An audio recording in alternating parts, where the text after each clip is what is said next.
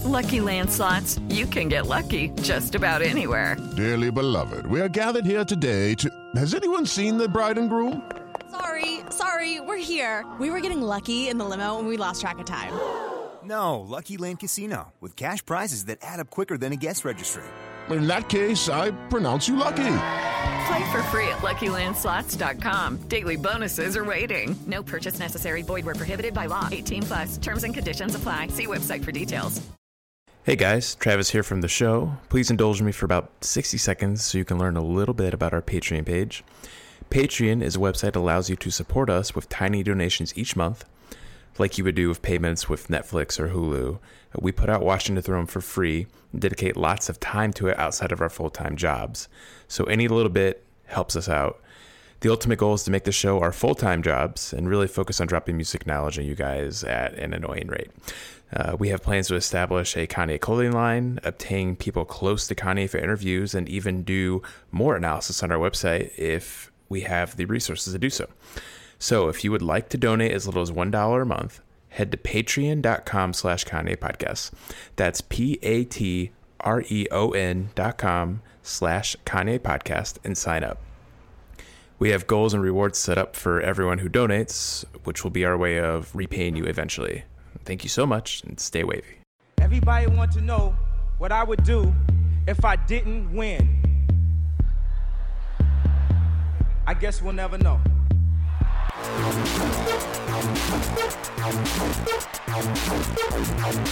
So keep it love. I don't get enough of it. Jesus just rose again.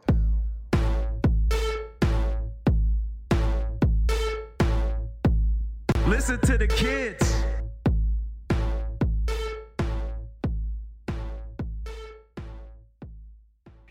Welcome to Watching the Throne, a lyrical analysis of Kanye West. I'm Chris Lambert, and today we're doing a story with Demario Jackson. Hey, Demario. Hey, how's it going? Thank you for having me. Yeah, very excited for you to be on the show. Why don't you tell listeners out there a little bit about yourself? Yeah, so, I'm Demario. I pray 3 times per day, one to Yeezus, one to Kanye, and one to Base God. Man, I'm living out in LA right now. Big Kanye fan, big music fan just in general. Really big sports fan. I'm that guy who you will meet in the bar and I'll brag about all my fantasy titles. I don't have children, but I do treat my fantasy, championships, as children. I'm one of those kind of people. I can be the life of the party, or I can turn off my phone and binge watch for 48 to 72 hours. But music, is my therapy. It's one of those things that at an early age, just growing up with like 2 young hip hop heads as parents, and I had the Woodstock hippie grandparents. So it was crazy because I had like Public Enemy and NWA, and then it would be like, nope, we got some Marvin and we got some Beatles and we got some Zeppelin. So, music is one of those things that before basketball games, after basketball games, while you're cramming for tests, I felt like that it was always like there, like when you come like a real music head and you're like, wow, like I spent all my money on shows, or I spent all my money on festivals or music t-shirts, or just like researching new bands and new this and new that. And I'm just like a huge music fan. Kanye happens to be, one of my favorite artists. I've loved the guy, since, that one beautiful morning when my cousin came over and told me about that Kanye West guy. And I'm extremely excited to get this, going with you. Well, that leads perfectly into the first story question, which is why, when, and how did you become a Kanye fan? Man, this is so funny because I was with my mother this weekend. It's her 49th birthday tomorrow. Shout out to moms. She's definitely listening. Yeah, thank you. And I'll never forget, I was at my house. My cousin Ed had just came over, and he gave my mom a Jaheim CD because he thought it was Ja Rule. I don't know why. So he comes upstairs, and I'm cleaning up my room, and he's like, yo, what's up, man? He's like, yo, you hear that new artist Kanye West? And I was like, nah, I don't know who he is. And he's like, dude, he has this fire song called like something about a wire, like Through the Wire. Like he got into this crazy accident. And I'm like, oh, that's the beat guy from The Blueprint. And he's like, yeah. I said, he's a rapper? He goes, dude, he's fly. So we turned on BET, And what do you know? The Through the Wire video had just came on. And like we sat there in awe because it was raw. It was uncut. It wasn't like your stereotypical rapper video. You know, like it was like there was no big booties. There was no, you excuse my French, no bitches, no hoes. It was just literally this guy rapping through the wire, like literally. And it was so Chicago. You know, it was very like that old school, like, you know, it kind of gave you like that really cool vibe. Like for me, it kind of reminded me of like when I first heard like Hey Jude from like the Beatles or something, you know, it just was raw, uncut. I love like the struggle and the realness like of the actual song. And for me, it was one of those things watching the video and knowing like present day, you saw that in the video. Like I remember when they were like, and this is the newest dude or the Rockefeller team. Like you saw him, he was happy. He was so happy to finally be on. Like, and for me, growing up, you know, as African-American man in the suburbs, both parents, I grew up idolizing Jay-Z, Biggie, and Tupac. I've never lived that life, right? I've never had to like sell crack, or I've never shot anybody, or I've never been gangster. But I still loved it. I still love like NWA. I still love these particular, you know, groups and whatnot. But for Kanye, it was one of the first artists that I personally like related to, that I personally like felt like that I had a connection to. And yeah, I mean, that was that moment to where I remember just dubbing a tape of Through the Wire, like a tape, exactly. And I was the CD guy in high school, and I remember like burning it and like putting it on one of my fly mixtapes and telling all my people like, yo, man, this dude is dope. This dude is dope. And then slowly but surely, you know, College Dropout drops and, you know, 10 Grammy nominations, all the millions sold. And literally it was like the birth of a legend. And I'll never forget that Saturday afternoon. Well, so yeah, when having that hype of hearing Through the Wire and feeling like this connection to Kanye and being like, yo, this is rap that I hadn't heard before on this level. Like, this is a guy I relate to. This video is amazing. When College Dropout came out, did you have that fear of expectation of just like, oh shit, this better be good? To be honest, I remember before it dropped, talking to like the hip hop heads, right? You know, talking to all like my homies. And we were all a little, it was kind of like the last call when it literally was like, yo, if it's bad, hopefully like Jay is on a song, hopefully Beats is on a song. It literally was like, because I felt like we all thought that, right? Like, because this is really a producer, right? And Through the Wire, for me, it was one of those things. It was either going to like be like the start of something that was going to, you know, and we see present day Kanye of him being a legend, or it was going to be like, hey, remember that Kanye West guy? Man, that dude was dope, man. Or kind of like Craig Mack. Craig Mack has flavor in your ear. That's it. That's it, right? Legendary song. Flavor of Your Ear, legendary. And I feel like that when Kanye first dropped, there was either that Craig Mack flavor in your ear or you're going to be a legend. There was no like in between. But I think that what separated Kanye from a lot of people is dude like yourself in a room doing 5 beats a day for 3 summers. Like, you know, like that's, he has that Kobe work ethic. You know? Like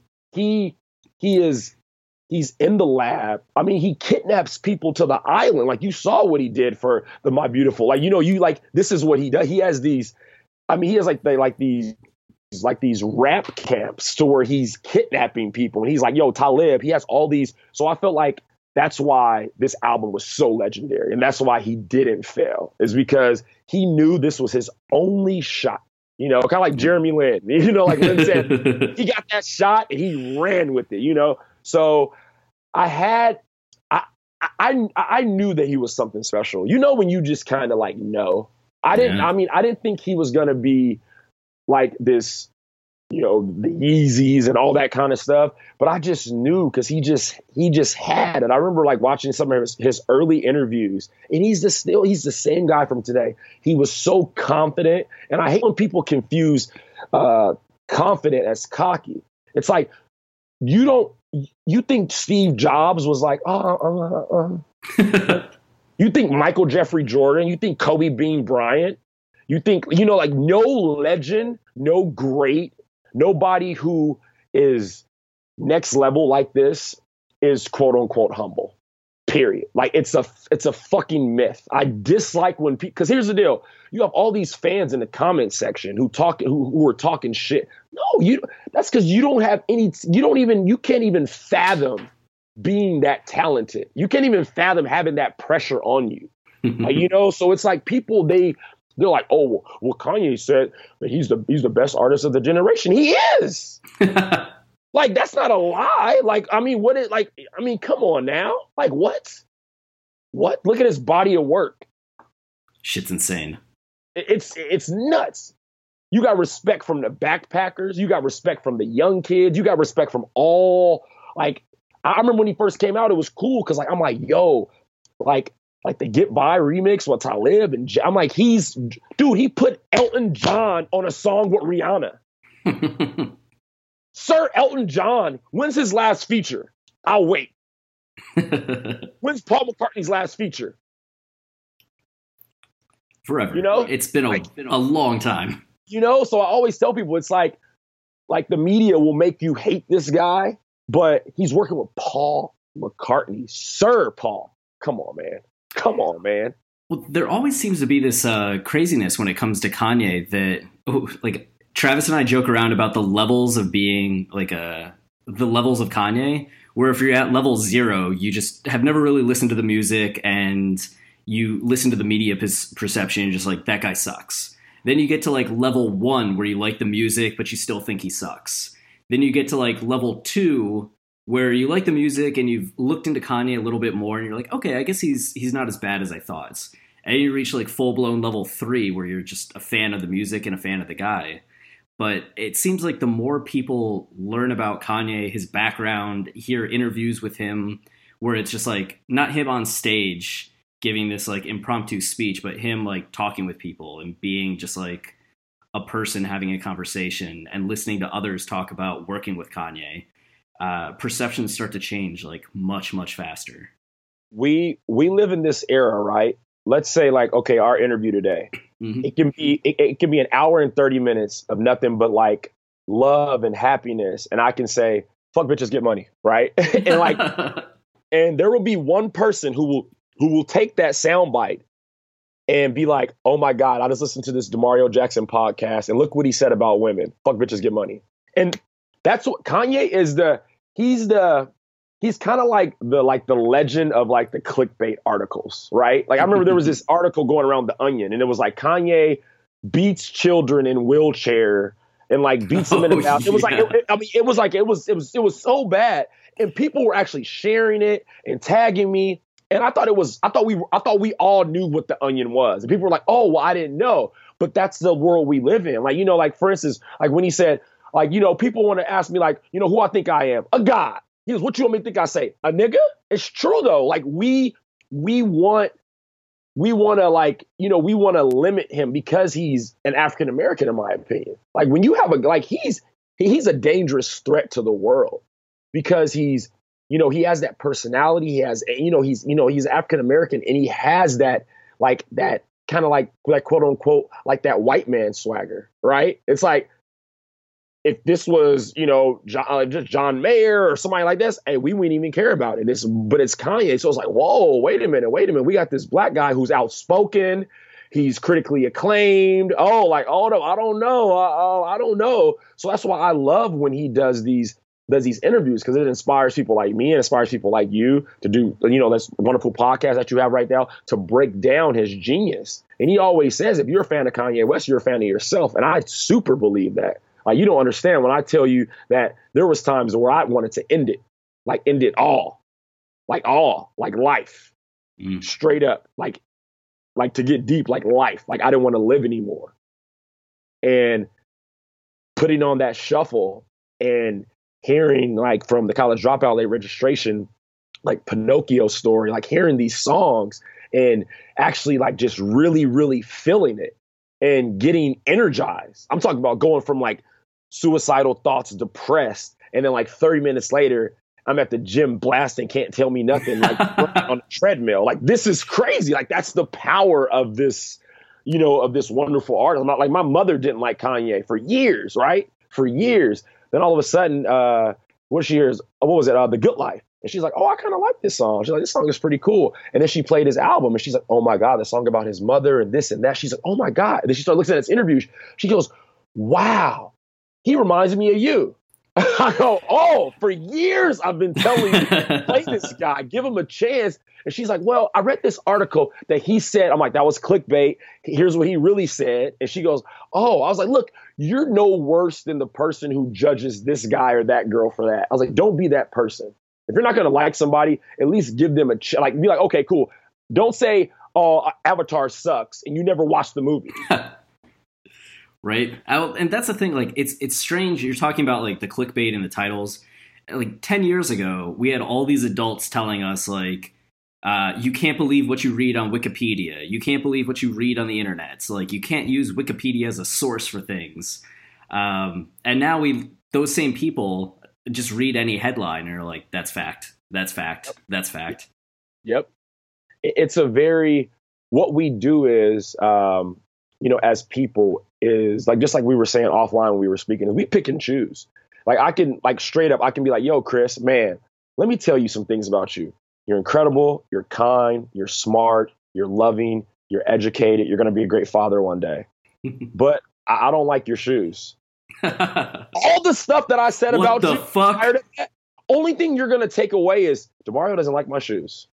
Instead of being like, oh, thanks, bro. Like, wow, that's how we are as people. You can read an article right now and it could say Young Thug donated $1 million to high school. And you have some people like me who are going to be like, wow, that's fucking incredible. Thanks a lot, Young Thug. And then you have other people that are going to be like, wow, he only donated $1 million. He made 30 million last year. Wow. And you're like, wow, are we like, don't be that person. Don't be that person to read an entire article about somebody and then you take away that one small thing. And then that's what the like clickbait do is they put that as the headline.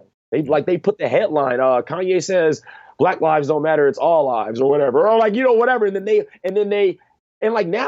now what's bad about this new era is that if you put source, right, you can put source, you could say anything. Trust me, I was in a crazy situation this summer personally myself, and I found that out the hard way. If you could put source. Oh, a source told me that Chris is hanging out at Chuck E. Cheese and hooking up with 14-year-olds. Oh, cool. Let me go write that up. But it's all a source. And then guess what? When the world finds out that that's false about you, you don't even get an apology. You just get next up, Channel 2 News. Is LeBron going to the Lakers? Yeah. It's a very weird world. And unfortunately, our guy Ye is like, he's kind of like the spokesperson for that particular, he's kind of like that guy, that you poke and make fun of. He's like the media's guy. And obviously, he said a lot of crazy things to the media and they have that love-hate. But it's up to people like you and I to get out the greater good and to prove to the world how freaking incredible this guy is. Like, he literally has a cult online, like a cult of all of us. We protect him, Base God, the Bayhive, we're we're here for these particular people. And I feel like that the more and more things that are happening like this, and we'll be able to dissect and we'll be able to break down why, then more people will be like, wow, I didn't know that this guy, because music is much deeper than music, yes. It's deep. Music is often life. It defines us in many, many ways. And as you said, it's done a lot to not only pick you up, but also it's shaped who you are in ways going back from your grandparents and your parents. Music has a very powerful effect on us all. So it's I like that we do have these groups that go to task. It's been interesting, going to battle with Swifties over all the stuff, especially the Famous video or even the lines in Famous, because I'll get in discussions with people about how the lines in Famous are supposed to be not commentary on Taylor, but more to show the own misguided arrogance of Kanye at that point in time, getting into the themes of the album, where early on in the album, it's this arrogance that overwhelms him and ends up threatening his marriage to the point where he has to get rid of that kind of ego. Mm-hmm. And once you start having those conversations with people, suddenly a lot of the anger dies away. Oh, so he's not just calling Taylor Swift a bitch? No. Yeah. No. Yeah, not at all. Yeah. It's a very, with music, and it's very complex. Like when you have an artist like a Kanye, like a Kendrick, like those very, very complex artists, like they don't like, it's like when your mom asks you a question like, hey, did you take out the trash? They know the answer.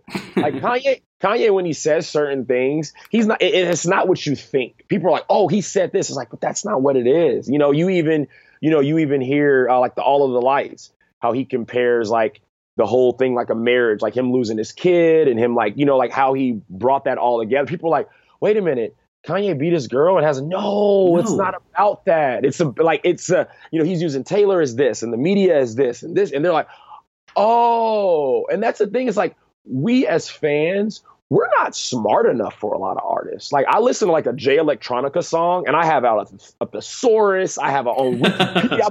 I'm literally Googling. I'm like, wow, we don't deserve Frank Ocean. We don't deserve like these Andre 3000, like these crazy ass. And what sucks is that as fans, what we don't understand, we just write off and say it sucks. Yeah.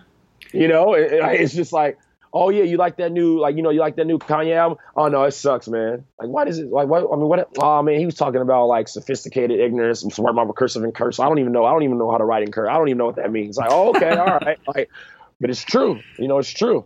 Yeah. Oh, that's been an interesting thing because you talk about the criticisms for Kanye. Like he's using figurative language, metaphor, like a song that's not autobiographical, like that's not based in real things that happen in the way that Jay-Z will talk about, like this happened to me, this happened to me, this happened to me, or that Kendrick talks about, like this happened to me, this happened to me. It's not grounded in realism in the way that we expect a lot of hip hop to be.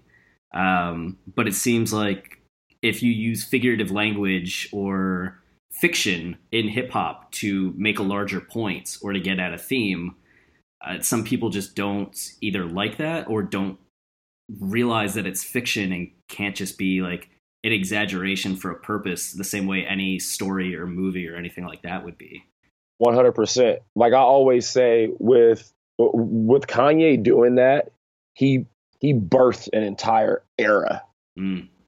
Yeah, does Kendrick exist without Kanye doing what he's done? He is the father of Kendrick. He is the father of Drake, Kid Cudi, Lil Yachty, Childish Gambino, Future. He made it okay. He put out 808s and Heartbreak after graduation. Do you know that is suicide? That's suicide. That's career suicide for because guess what? But he's an artist. That's art. He always puts the art before everything. He never sacrifices. During the Watch the Throne tour, he wanted real animals. I repeat, real animals. And Jay-Z was like, bruh, what the fuck? He goes, I want real animals roaming around like the fucking Coliseum. He's like, dude, we can't do that. He's like, why not? Like, he has that Prince mentality. Like, I've heard horror stories about Prince just being like, this is what I want. It's like, but I'm Prince. It's like, but you can't do, but I'm Prince. And, without Kanye sacrificing his fame, think about this. Think about you are the biggest artist on earth, right? When Graduation drops. The #1 album, you beat 50 Cent. Like, it is what it is. You're a clear-cut #1.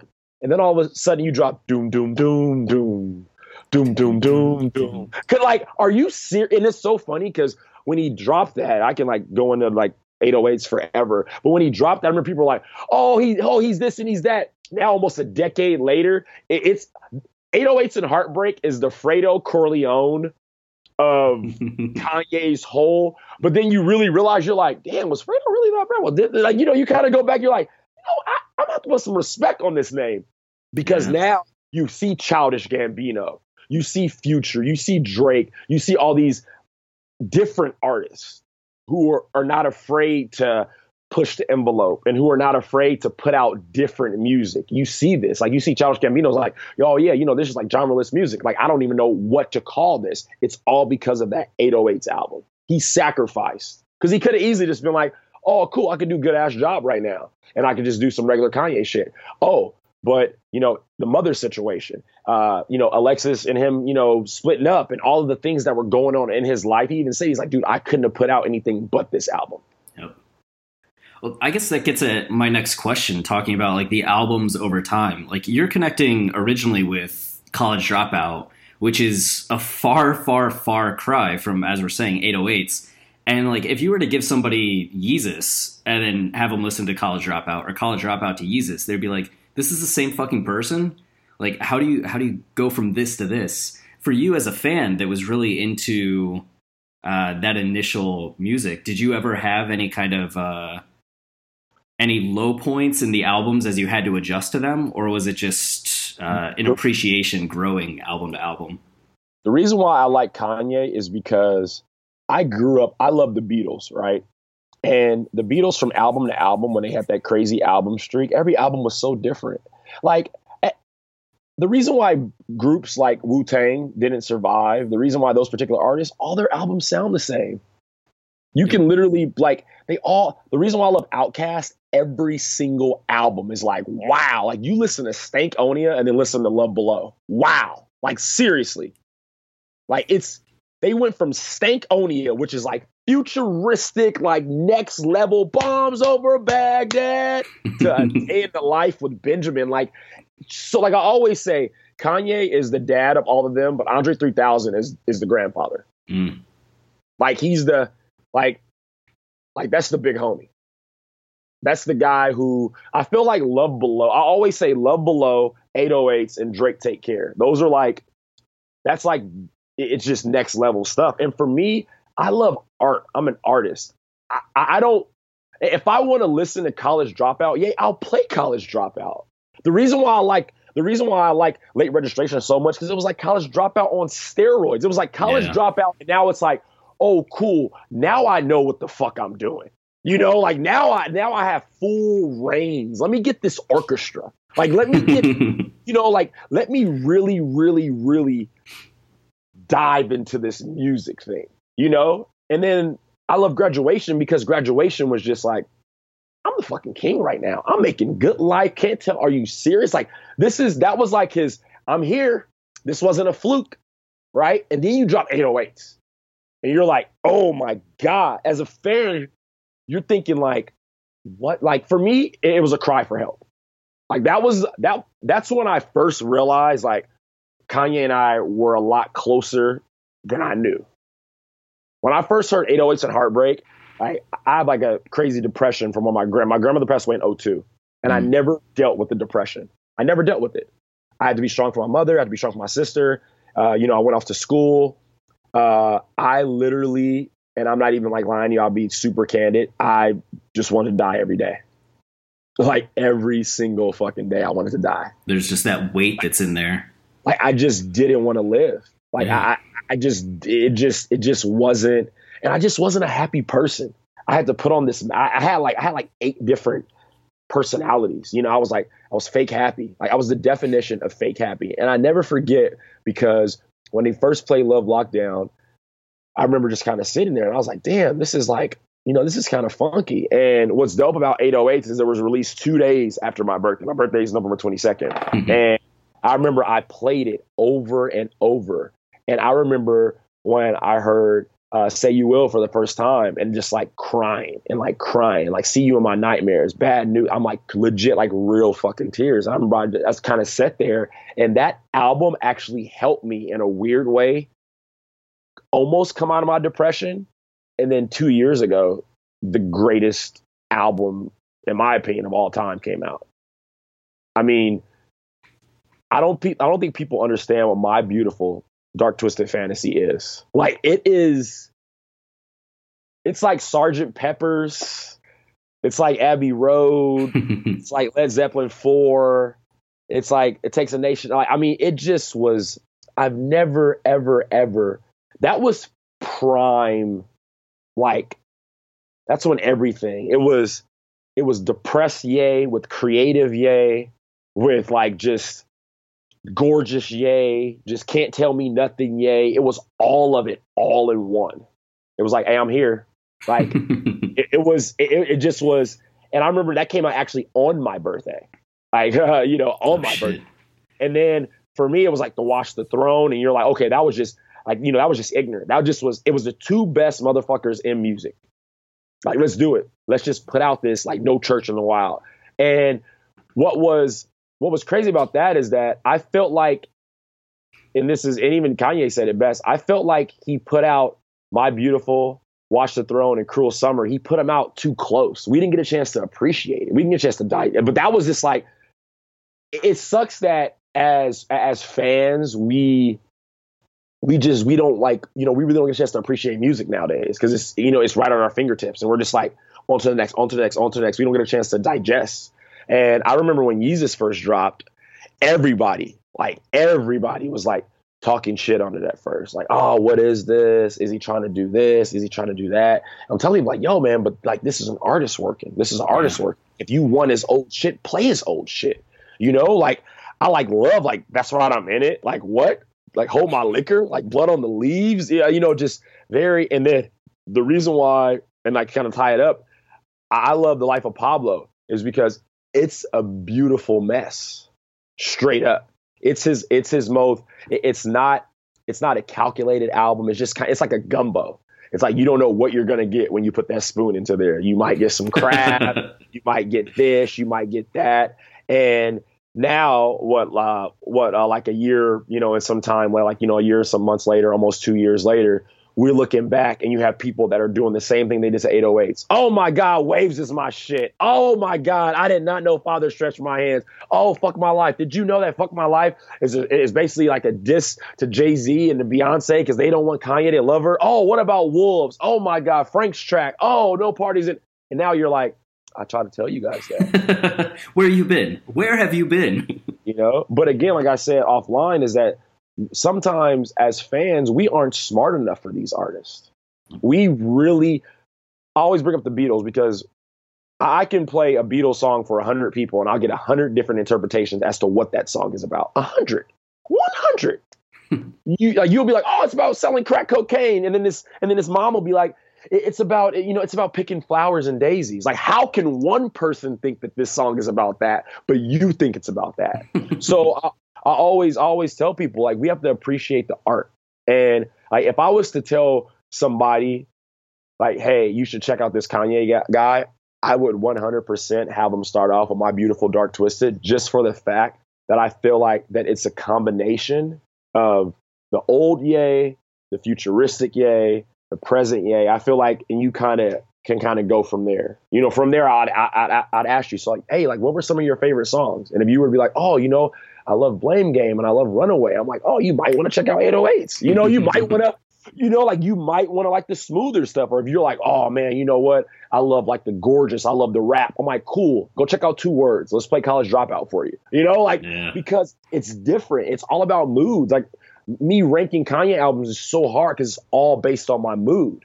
It's all based. Like, there's some mornings I wake up and I'm like, dude, Late Registration is the greatest Kanye album, just straight up. And then there's some mornings I wake up, I'm like, no, it has to be 808s, and I'm like, no, it just kind of depends. And that's what's so crazy about his discography is that you're watching an artist go from kind of like, I don't know, like a basketball player that's like crushing it in his first year to like LeBron James at this point in his career, which is like a lot of similar moves, a lot of like, that's vintage LeBron James. But like the game is so much different in so many ways and so much like smarter.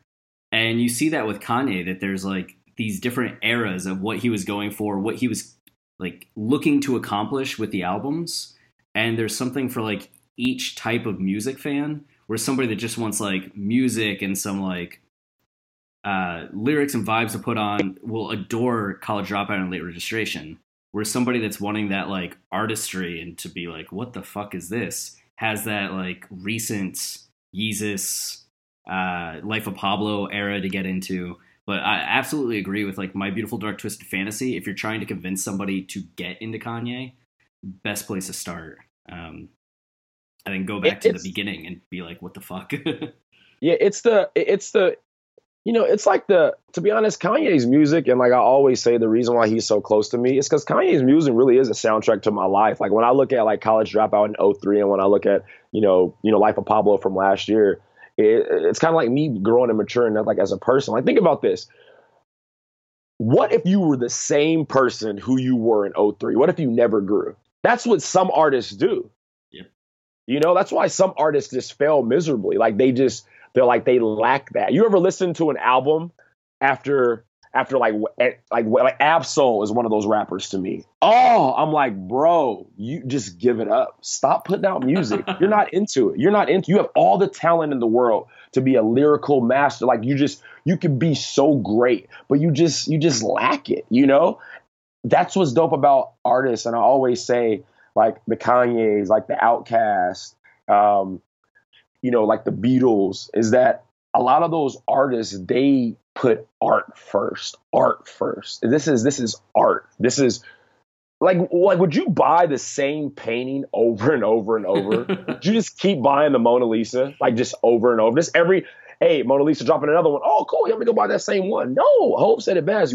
Like niggas on my old shit, buy my old album. It's true. Buy my old shit. Buy that old shit. If you want to listen to College Dropout, that's cool. Like, we're about moving forward, right? We're not going backwards. Like, I miss the old Kanye. We have this feeling like it's like like we just want to like just keep on like just wanting to get like the old feeling back. Like, it's like, oh man, remember like in '03, dog? Like, man, we got Trump now, man. We have Bush. Like, but in '03, we hated Bush. We hated him. But put it this way, in 20 years, you're literally going to have people talking about how great 2017 was. And those same motherfuckers are present day people that are like, I hate my life. I hate my life. That's how we are as people. Like, that's how, I don't know why. I love present day and the future. Like, the present is my past. I love last night, but I'm off last night. I'm on this very moment with Chris Lambert, and I'm thinking about tomorrow and the future, right? And that's where some artists are, and that's where Kanye West is with his music. That's why it usually takes a year plus to digest. No lie, when The Life of Pablo had its year anniversary in February, I had so many people that were hitting me up like, damn, a year later, and I'm like, okay. I'm like, yeah, like great music takes time to digest. It's that way with all art, right? Like TV shows, movies, music. There's a cult that builds up with a lot of these projects over time where people finally get into it. Like, my favorite movie is Fight Club, and people fucking hated Fight Club when it came out. They thought it was the trashiest, dumbest movie, and now it's hailed as like an end of the century masterpiece. The cult. Yep. That's how we are. We're easy. Like I always say, it's those people who want to go back. Like, for instance, like I always dislike how publications will like rate an album. Like in 1996, they'll rate it like 3 out of 5. And then on the 20-year anniversary, they'll rate it like 5 out of 5 now. It's like, fuck, like, it's like all right, like that was weird. Like, I mean, I see that with like a lot of publications. Like, I just think that we need to have people like yourself, people like the guy who does the Dissect, like actual, cool. Like, I love that guy. I can listen to him all day long. I feel like people like you guys who actually get it should be the people to be like, okay, cool. Like, let me just review this shit, because you have these little interns that like never listen to hip hop, never watched like Goodfellas or Casino, or never watched any of these type of movies. And they're like, hey, it's the 20th anniversary for Casino. You want to review it. And they're like, this, I don't know who this Gennaro guy is. I don't like, I mean, look at our president. Like, I mean, now we live in an era to where you don't have to fucking know what the hell you're doing to do that. Like, that's just a fact. Like, straight. You know how many times I went to like a shoe store, and I know everybody's in transition and this and that, but I literally went to a shoe store and I just asked a simple question like, oh, like, do you have this or do you have that? Oh, well, tell me about this or that. And they just don't. I've had people like, I just don't know. I'm like, what do you mean? They're like, I just don't know. I'm like, okay, cool. Like, went out last night with a server. I asked her, I was like, oh, have you had the lamb before? She's like, oh, no. I was like, oh, we have the salmon? No, I haven't had that either. I said, what do you had on the list? She's like, oh, well, not really too much. I'm like, well, how the fuck are you supposed to just describe and sell to me like what's good and what isn't? Yeah, like that shit's important. Yeah. I just asked a question like, oh, well, do you recommend this? Do you recommend that? I don't know. I'm like, so you want me to spend like $56 on this lamb that you can't even describe to me? Okay.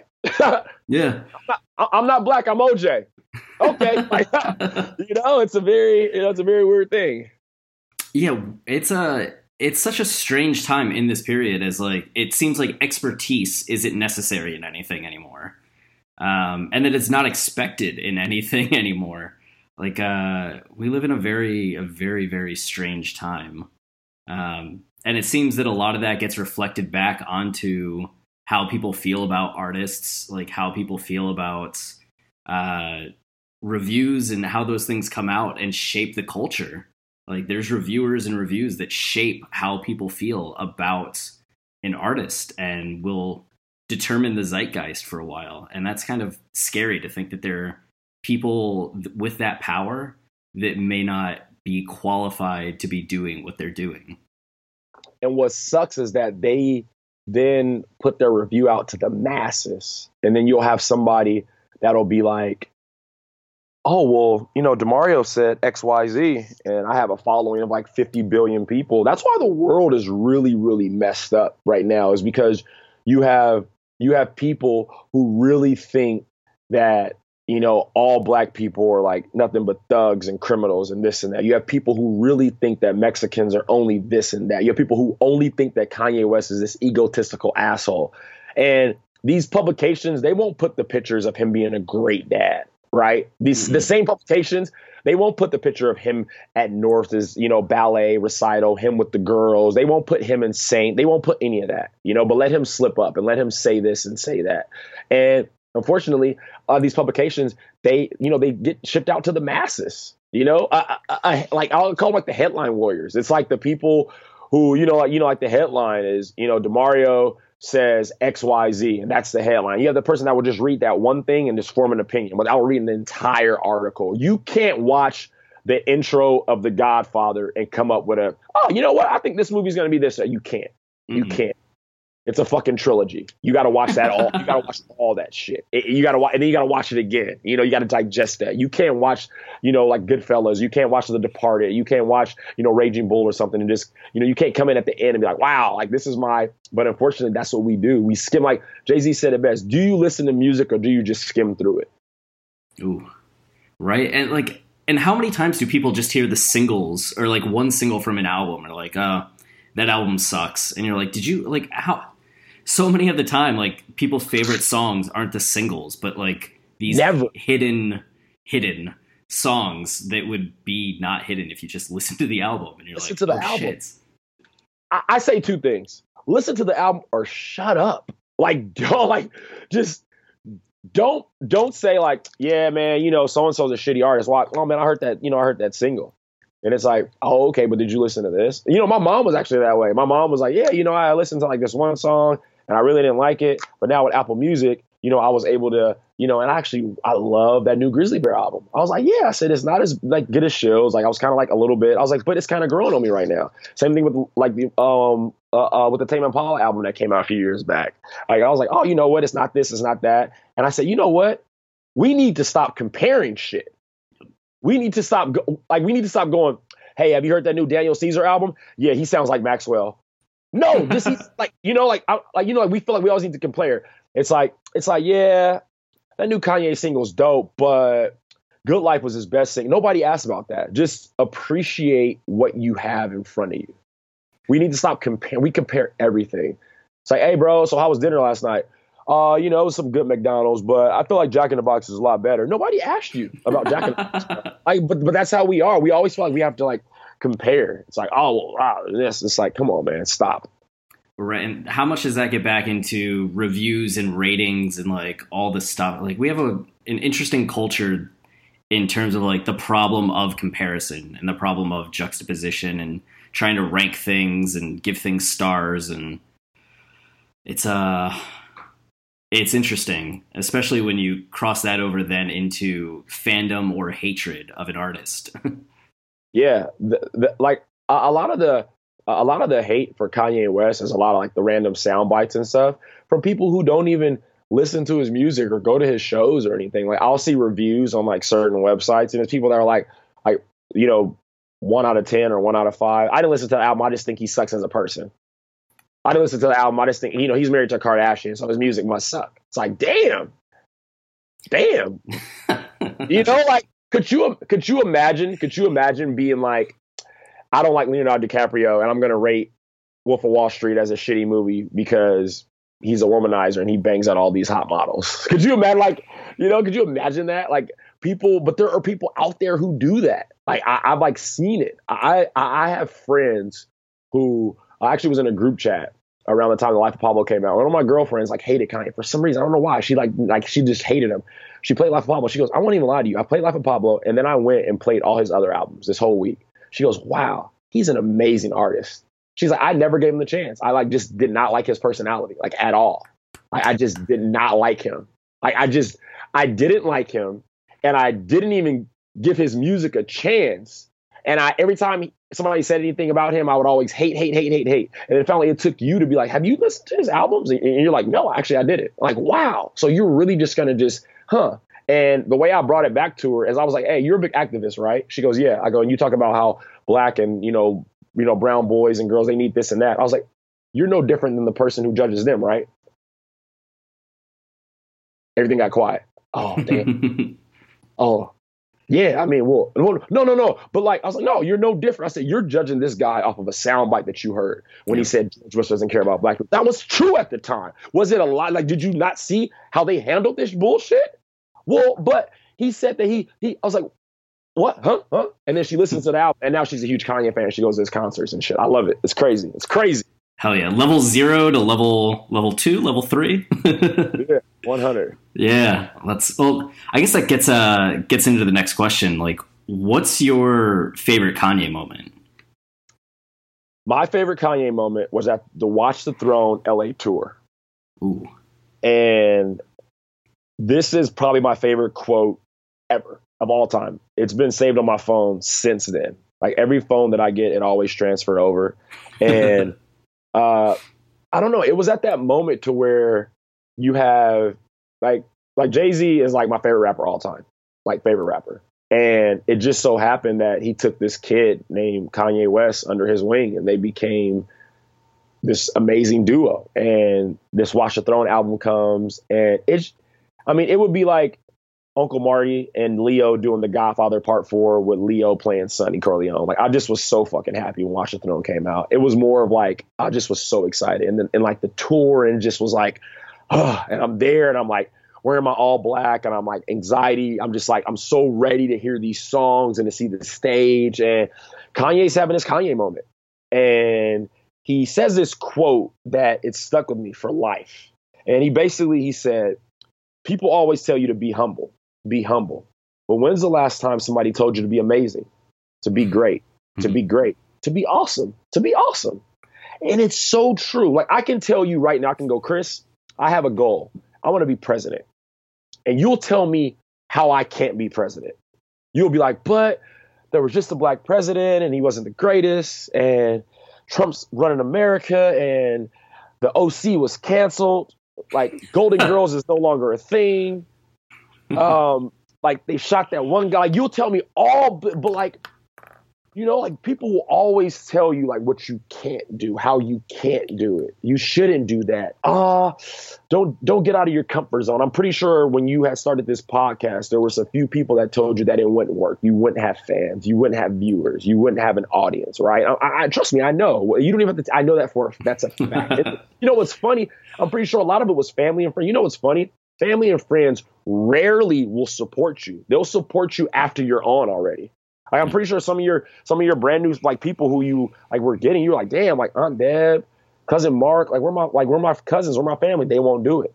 And at that moment, it really hit me. I go, damn, you know what? Kanye was right. Like, people rarely tell you to be great, to be incredible, to be awesome, to kick some ass, to crush it. And every single Kanye West show that I go to, I leave there motivated. Like, I leave there like, you can't tell me nothing. There's not one thing that you can tell me that I cannot do in this world. Our fucking president has he has no business being president. But guess what? He's still president. That inspires me.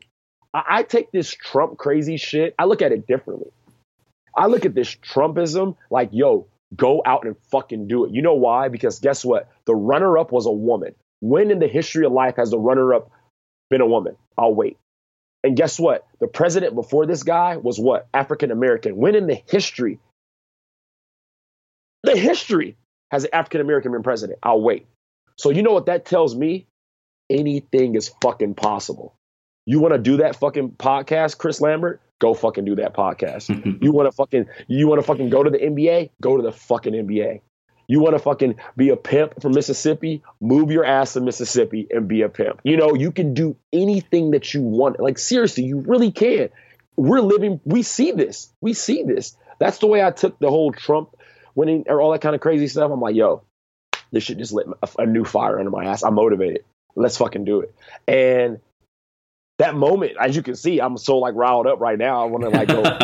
That moment, I remember leaving Staples and walking home. I lived downtown LA at the time, and I remember I was with my boys and we went to Denny's afterwards. I remember just being at Denny's and just being so lit and just so excited. Like I was like, damn, like man, what he said really, really stood out, and it was a moment that I'll never forget.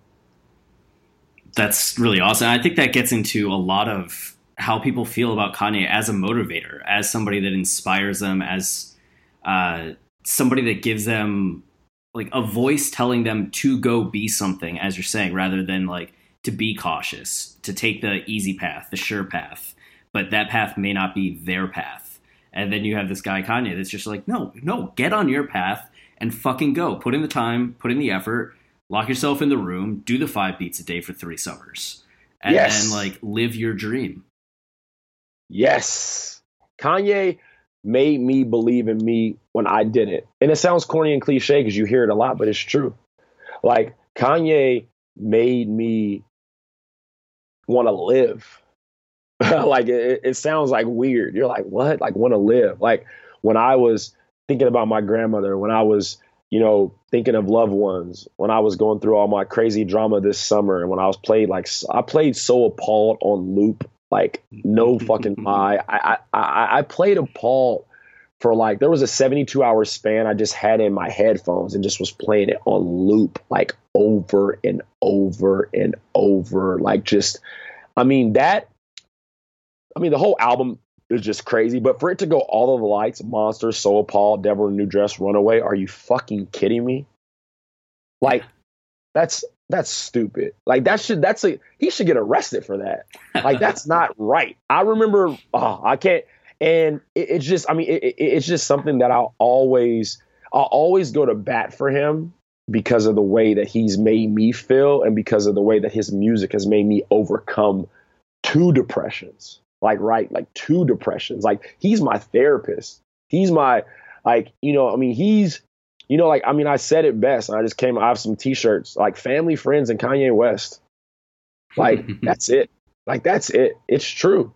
Like when I was on edge and just feeling like, and I'm like, I just got the phone with my mom, just got the phone with my dad. I'm like, I'm playing Kanye because through his music, from like Bound 2 to See You in My Nightmares or Barry Bonds, Hell of a Life. Like, when he came back on Gone with Cameron and he spit one of his best verses ever, like I just, and I just used that as motivation. And it's so funny, like when I can play a Kanye song when I'm like depressed and feel one way or sad, and then when I can play it when I'm happy. Isn't that crazy? You could be like I could play Blame Game right now and feel great, but then I could play Blame Game in like 2 weeks and think about my ex as that was our song, and I can just be like, oh, the bathroom hall, like, you're just like, oh my god, like, or I could play it right now and like Harlem Shake, like I'm fucking P Diddy. So yeah, that was that was it for me. It's fascinating, like talking about the mood that you're in when listening to it. Like you listen to 808s after a breakup, and there's something about the album that's just like, this is soothing my soul because I feel connected to somebody else. Like this is somebody that's like taking my emotions and putting them into a music that I can resonate with.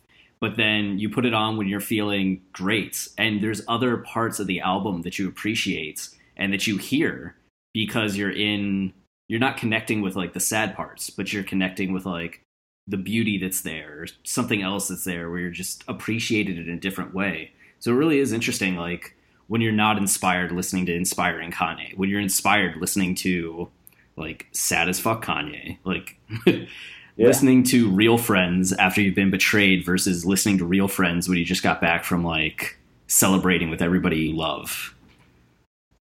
I totally agree. It's all about like music is just what feelings sound like, right?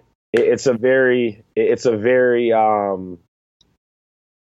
I don't know. It's hard to describe sometimes because you either get it or you don't. Like I have some people one of the first questions I ask for any woman who I'm intimate with, or even any like homies, is like, oh yeah, like, who's some of your favorite artists, or who's like, what's like your favorite band, or like, what shows have you been to? And like for me, I'm like, dude, it's Good Charlotte, like, I can like Portishead, like, I'm Sade, John Mayer, Young Thug, Lil Yachty, Lil Uzi. I'm like all the Lils, all the bigs, whatever. I'm like, I love music, everything. My shuffle is insane. And I always ask people, like, oh, who's your favorite artist? Who's your favorite band? And those people that are like, oh, I really don't play too much music. I really don't like I'm like, we really don't have anything to talk about. Like, we really don't. You could be Beyonce, Giselle, Knowles Carter, right? I've had a crush on you since May of '97, right? You could be Beyonce. And if Beyonce came over right now and we started talking and she was like, oh, I'm really not into music and da-da-da-da-da, what are we going to talk about?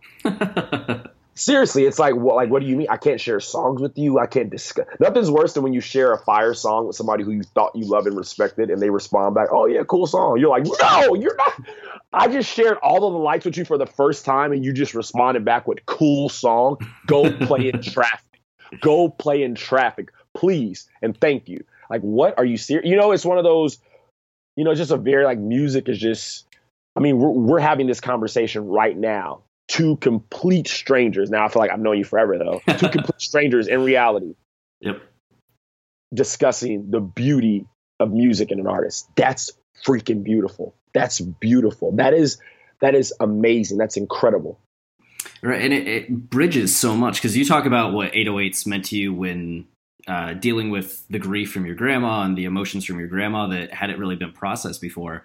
And like when I first heard 808s, I was in my last year of college in Cleveland, in the winter of Cleveland, feeling miserable that I'm in Cleveland and hating, like in my dark, like apartment, just like thinking about, I want to drop out of college. I just want to go anywhere else. Like I'm so unhappy here, and putting on 808s and just being like, this is what I needed. Like, okay, I'm going to listen to this for 3 hours and I'll be able to make it for the next like 6 months because of this. That's true. And yet, two very different situations, but we've both had these experiences with this album, each our own, that then when we talk about it, there's something that's there. You're just I get you. Yeah. Like what I like most about 808s is that, in my opinion, it was one of the first times that a big hip hop artist was like that vulnerable. Mm. It was a very, because like, like The Love Below, but it still had like, it kind of was, it wasn't like, it was just more smooth, but this was like Kanye was like Pinocchio Story. Like there is probably very few songs that touch my soul like Pinocchio Story. Yeah. And what's crazy is that was a freestyle that was supposed to be left off the album. Beyonce demanded that it was on the album. Like that wasn't even, I would have never like, I don't want to get into like my crazy summer that I've had. I'm not sure if I don't want to like dive into it, but there's a particular part in Pinocchio Story right here. And it's just,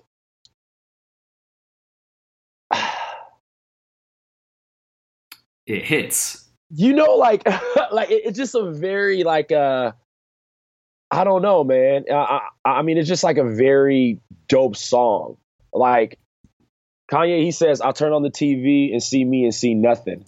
What does it feel like to live a real life, to be real, and not some facade on TV that no one can really feel?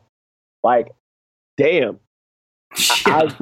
I'm like, that was my life. Mm-hmm.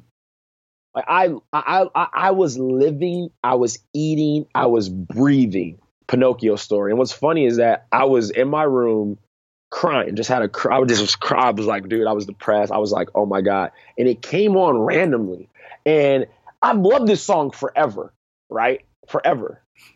But it never hit me like this because I hadn't experienced that.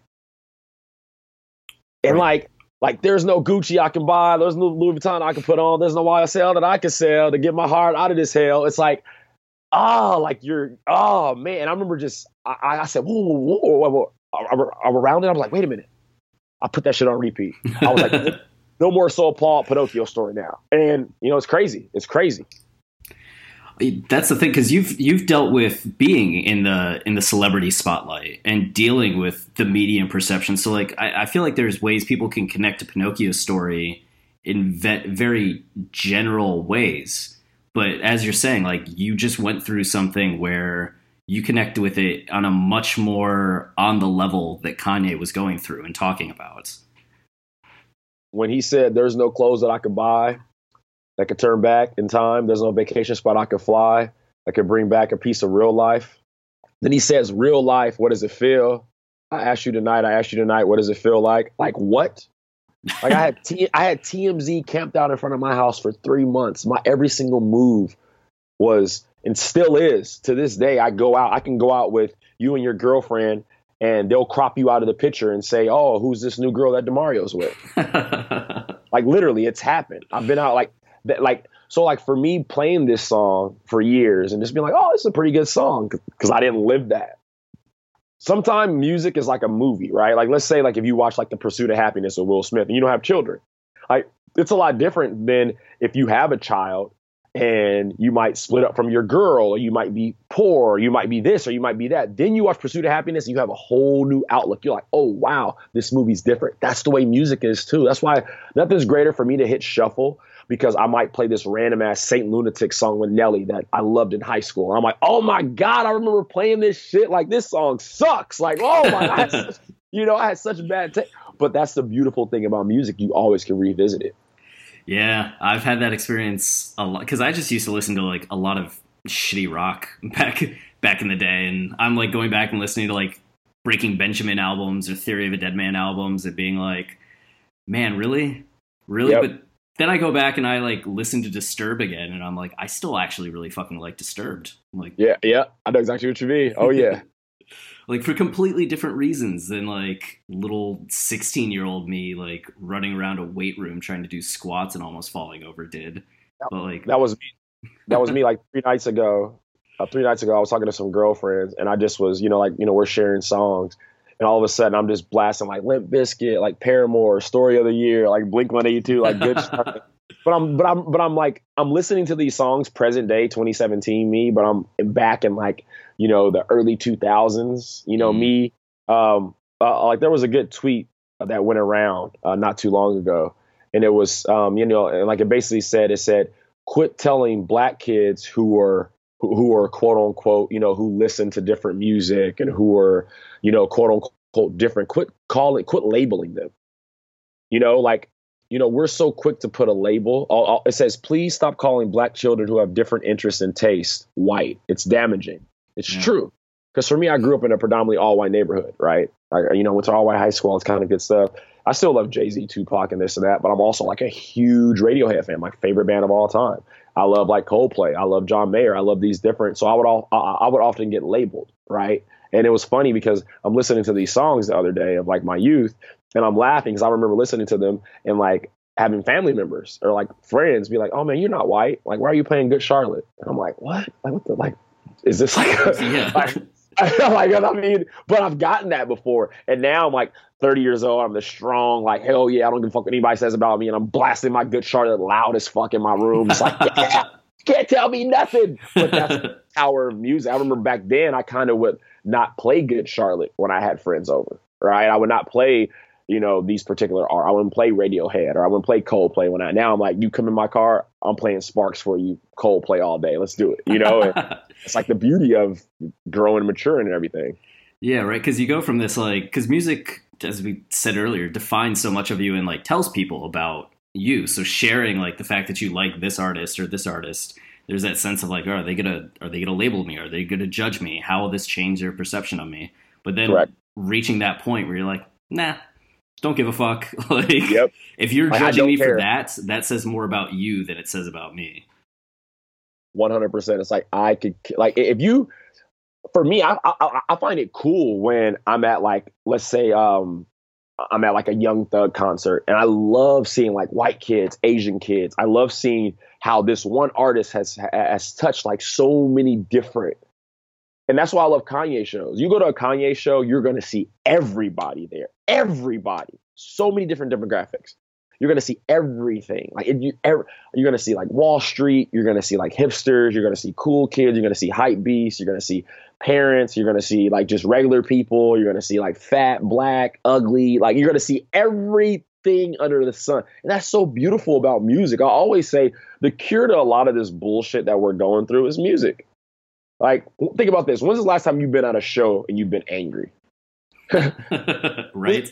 When's the last time you've been at a festival and you just like you had bullshit? No, you don't. You're giving out loves and hugs and everybody's so happy. That's because music really is a cure for all of this shit. It really is. Like, that's why I love when artists can bring other artists together. Like I always say this: Elton John, Rihanna, John Legend, all of them on all of the lights harmonizing. Kid Cudi. That's beautiful. That's a beautiful, beautiful thing for this one man to bring all these people who are super unlikely to be on the same track together for an incredible, incredible song, All of the Lights. Kanye, what he does with just the people that he gets on tracks, the samples he uses, like who would expect Kanye to sample King Crimson for Power? Exactly. And do what he did with it. Like he samples from all these things, like all the like Caribbean, Jamaican sounds that he used on Yeezus. Like who's expecting that? I love it. I love it. Yeah. Geez. Well, before getting into favorite album, do you want to talk a bit about Ye giving and not receiving, or? Yeah.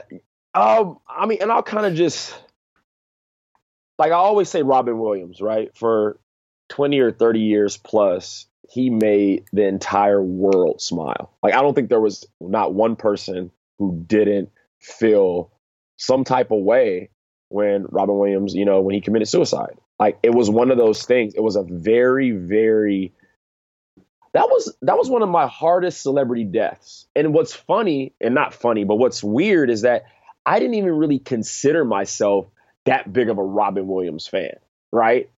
But when I found out that he passed away and when I found out how depressed he was and like all of this crazy stuff, I then thought about how all his movies made me smile and think. Like that Good Will Hunting scene, like about his wife. I mean, come on. Yeah.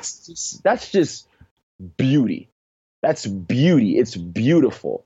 When a complete stranger who you don't know and who you will never meet can really make you cry every single time. Got tears in my eyes right now thinking about the scenes from Good Will Hunting. That's just pure beauty. And for me to think, wow, this guy didn't even feel love himself.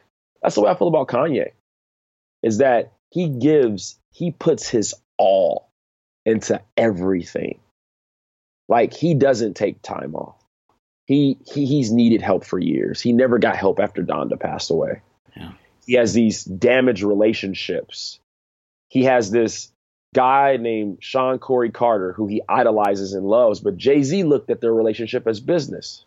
Jay-Z says it in Decoded. He goes, I never respected Ye because he's not a street guy. Jay-Z's a businessman. But it's unfortunate that this is Kanye's idol. Could you imagine you and your idol becoming something and then all of a sudden, like, you marry somebody and then it's like, oh, you think that still through this we're going to be... Nope, just kidding. Yep. Don't even go to the wedding. Don't even go to the wedding. Don't even it's a very sad thing where this guy who brings the world so much love. I mean, here you and I are discussing him and you've discussed him for many, many episodes of, but he doesn't receive that back. And I feel like that sometimes, like they always say, like the loudest person in the room is this and all of those kind of things. And like Kanye's a loudmouth and he's this and that. But these are cry for help. Like, this is like he needs help. I'm happy that he received help. I'm happy that he removed himself from the limelight for a minute. I'm happy that him and Kid Cudi got back. I'm happy that he's smiling more. You could see now that he's happier and he's healthier because he finally got help. It's a stigma in the African-American community to not get help. It's a stigma that if you do therapy or if you do see a therapist, that you're weak. We bottle up everything inside. And everything that I went through this past summer, everybody's like, well, how'd you get through? I said, my therapist. My therapist is my homie. She got me through everything. Everybody needs to talk to somebody. Yeah. Everybody. Just because you have money doesn't mean you don't have feelings. Just because you have married to Kardashian doesn't mean that people can just, could you imagine waking up and you see these crazy things about your mother, about your, people make fun of people's children. Can you, like, there's no amount of money that's going to make me not want to fucking blow your brains out if you talk about my child, Derek Jeter Jackson, when I have it. You know, there's no amount of money, you know? And I feel like that some of these artists, like the Kid Cudis, the Kanyes, they put so much into all of their art and they're so depressed. You can hear it through their, Kid Cudi's been suicidal for a decade. And when all this crazy stuff happened last year, people were like, oh, I didn't know that. What? Do you not listen to the fucking lyrics? This guy's been crying. You know, same thing with Kanye through his music, through his rants, through a lot of his messed up relationships. He blames himself for his mother's passing. He blames himself for the whole Alexis thing, for the Jay-Z thing. He takes the blame for all of this. And then when he goes on these rants, every single November, Kanye goes crazy. Why? Because his mother passed away in November. It's no coincidence. No, like my dad passed when I was 20 and my mom when I was 25. And it was late June, like June 27th and July 15th. And the week of June 27th and the week of July 15th, I always get weird. And I don't even think about it. I don't realize it. I'm going to bed later. I'm talking to people less. I'm like eating weirder things. Like I'm having weirder conversations. And it's not till like the day of or after that I like sit there and go like, oh, that's why. Yeah. We're all like, what's the word? We're all like robots in a sense. And we don't even know it.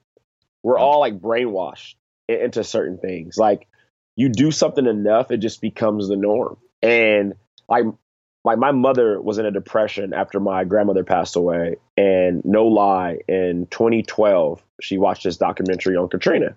And she called me, hey, son, oh, my God, I cannot believe what happened to Hurricane Katrina. I said, Katrina? I was like, that was 05. She's like, yeah. She's like, I just got out of what they call the fog depression.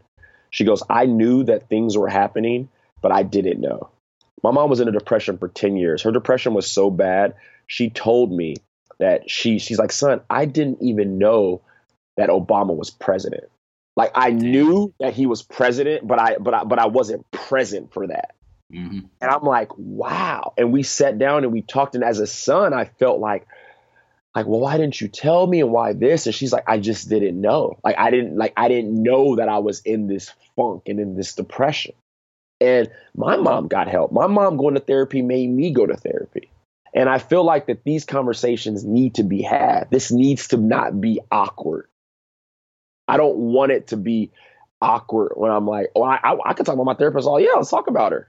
She's amazing. I love her to death. She's about to give birth to a beautiful baby in a few weeks. Like, hell yeah, I love her. Like, why is that? Why do we frown upon that? But then we could talk about lip injections and ass shots. Like it's nothing, like it's the norm. And I just, I hope one day that I can give Kanye just a big old fucking hug. How amazing would that be? Just like, I want you to know, like, in what way I can, that, like, what you've given me, I just want to, like, give you this hug, if that does anything for you. I just want to give him a hug and say thanks. Like, thanks. Like, my future children, thank you. Because without your music, I don't see me being here today. And hopefully being in the place that he is, how often does he get to really like have those conversations and hear that from the people that love him, especially with like dealing with everything else that he's dealing with? It must be being a celebrity can't be easy at times, knowing that so many people are out there loving you but seeing more of the hate. And 100%.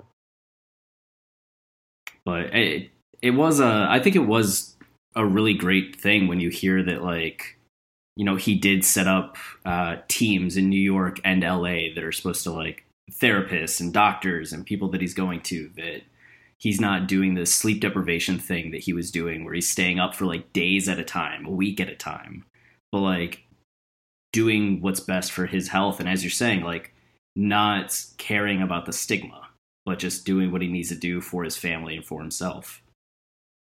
100%.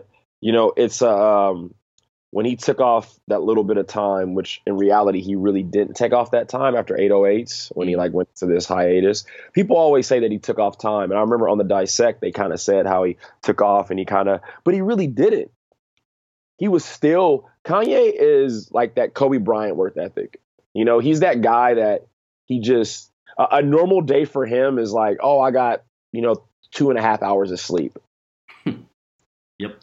You know, I was in the studio for 18 hours and not, 23 hours. That's a normal day. Like he didn't get to where he is today by half-assing. Like my grandpa, he's 79 years old with a 6-pack, right? Fuck. He just did, so he's retired FBI. He does the police Olympics every year.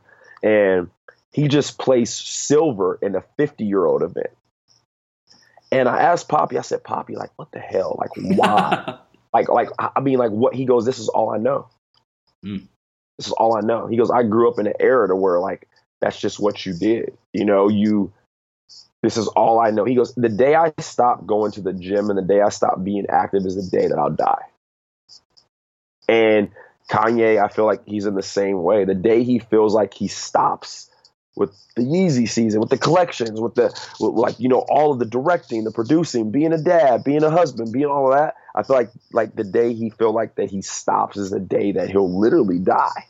Like that's all he knows. This has been his life since.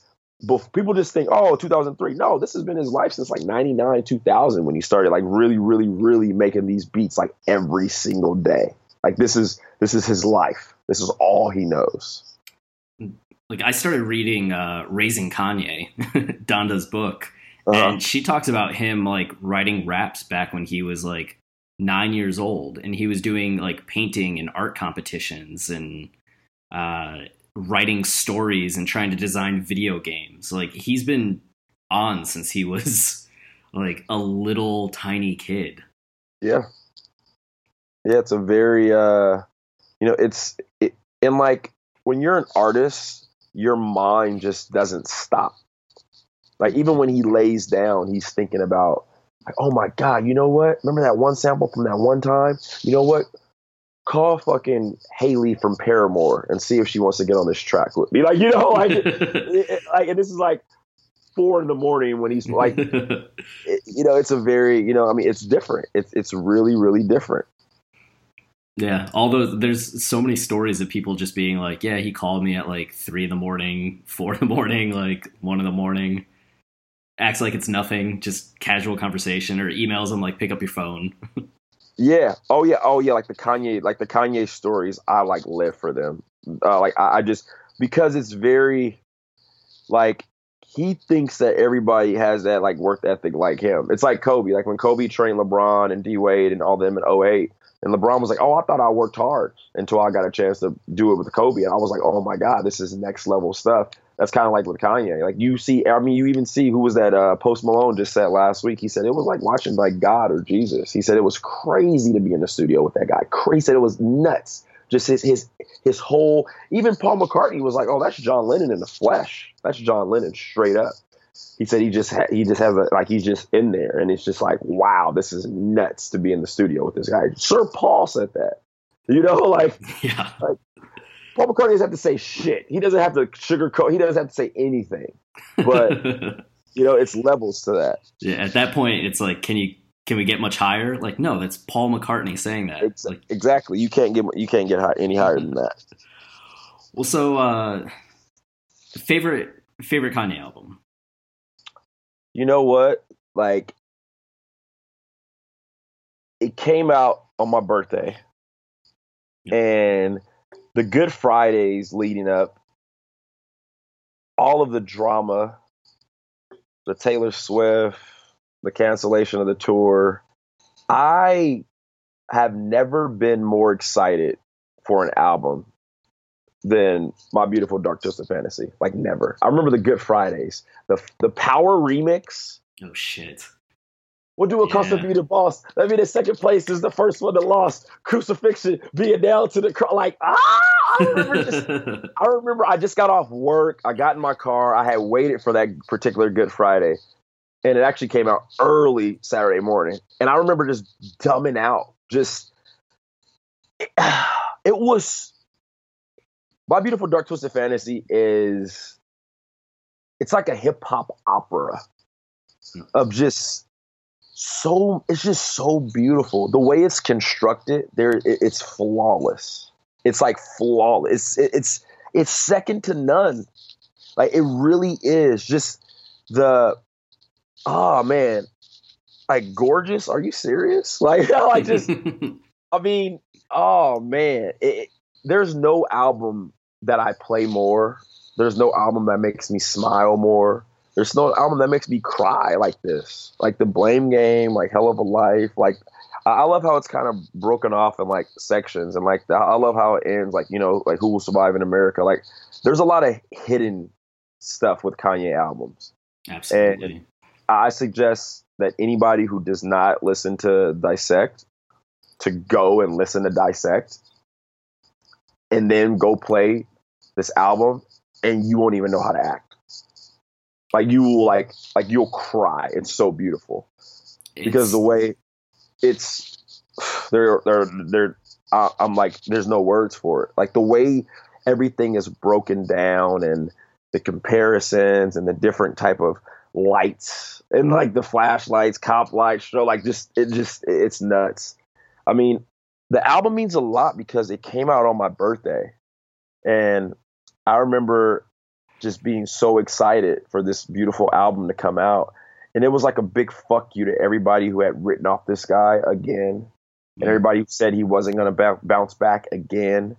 And then he drops the year in like charts and everybody. I mean, this album is just nuts. Like nuts. Like the accolades are just crazy. Many critics name him album of the year. Billboard, Time, Slant, Pitchfork, Rolling Stone. Like just like it was on like every single top 10 list. Like just it just the best reviewed album of the year, and it was simply beautiful. That shit was, well, especially for you coming off of what 808s did for you, and like, you know, you had that innocent relationship with College Dropout, but then 808s, it was that intimate relationship. Oh yeah. So getting then to My Beautiful Dark Twisted Fantasy, it's like I just had this connection to this guy through this album. What will this be? Will this be like that same shit again? Like, what's this going to stir up? What I love about the album is that I feel like it's the perfect blend between the old Ye that people want, right? Mm-hmm. The present day, and like still like the futuristic. Like it's still like all of the lights is like crazy. Like I tweeted like a long time ago. I was like, yo, when I die, play all of the lights and turn that bitch into EDC. Straight up. When he said penitentiary chances, the devil dances and eventually answers, all the call, all like it's like there's so much in like just gorgeous, like in just you know, in that first verse. I'm reading the lyrics right now, and it's like, face it, Jerome get more time than Brandon. At the airport, they check out through my brag and tell me that it's random, but we still winning. Like there's so many. He touched so many different like things that were going on, like the racial divide, and I just love the album because he addressed fucking up. He addressed all of the like, you know, being famous and just really just like fucking up repeatedly and like failed relationships. And like, I just loved how, like, what's funny in a sense, this is like 808's part 2. I always say this, and hear me out for this. I completely agree. You know where I'm going with this. Yeah. Because in 808, he was so vulnerable, right? He was extremely, it was like the scene from The Departed when Leo comes into old girl's house and like Leo's just like on edge and like they end up having the crazy sex. Like Kanye was so vulnerable in 808s. And I felt like that without 808s, he doesn't drop this album because he wouldn't be I don't think that, I think that the crazy response from 808s made him be like, you know what? Let me just put it all out here. Like, let me just really just put it all, you know, like, let me put the blame game on here. Like, let me really just like put these songs like The Hell of a Life. Like, you know, we both screwed the Bridesmaid, like the Soul Paul, like the Monster. Let me just make this gumbo, this hip hop like opera of all these different emotions and address the, like, Power is a powerful, that's a single. Yeah. That went to radio. Like, it just, I mean, there was really like no words for it. And just, I remember when I first heard it from start to finish, I played it and then I stopped and I played it again. And I was like, damn, all right. I remember I was like, all right, cool. I'm going to go to the gym. Went to the gym, played it again at the gym. Like, cool. Going to work, got on the bus, played it again. Next thing you know, I'm like, wow, now it's like March. I'm like, it's like March. And I'm just like, oh man. And then all of a sudden it's like, oh wait, Watch the Throne's coming out. I don't feel like that we got a chance. I always say that Watch the Throne is kind of like that very, very talented, like, little brother who's very talented. It might be a little bit like better. It might be this, it might be that, but it just didn't get the shine because your older brother is, let's say, like Peyton Manning, like, or so, like, you know, like your older brother is LeBron James. It's like your older brother can be LeBron James and you can be fucking John Wall, who's great, but your older brother is LeBron James. Yep. Like, Watch the Throne will never get it'll never get its due. It'll never get it. Even like a lot of the critics, like, you could tell that they were like, damn, without saying it, if Kanye wouldn't have had just dropped, you know, My Beautiful Dark Twisted Fantasy a few months prior, we would have probably ranked this album a lot higher. But unfortunately, like, Kanye just fucked it up for himself. Yeah, just a little. It was just right because that came out like July. It wasn't even. Yeah, that came out like the following, and then they dropped like the little thing for Ham in January. Yeah, that's really fucking fast. Yeah, it was. But I remember reading an interview, and they were kind of asking about like that thought process, and Kanye was like, "You don't understand, man. Like, we were all there." And that's when Jay-Z was like, "Yeah, he kidnapped us. He kidnapped us. It was me, Beyonce, The Dream, Kid Cudi. We were all out there in Hawaii."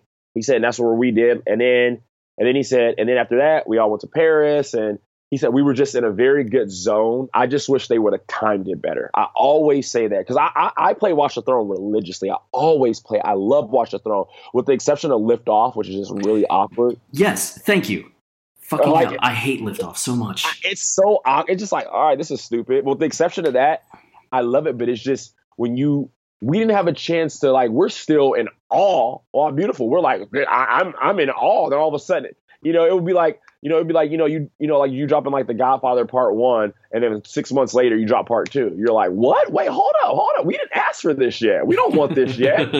You could drop, you drop Watch the Throne today, and it's a cult classic. You drop that today. It still is. Like, I think 10 years from now, Watch the Throne is going to be that album. People are going to be like, oh, let's revisit it. Oh, well, let's say that it's this and that, even though you wrote this shit because you still had My Beautiful Dark Twisted Fantasy on your mind.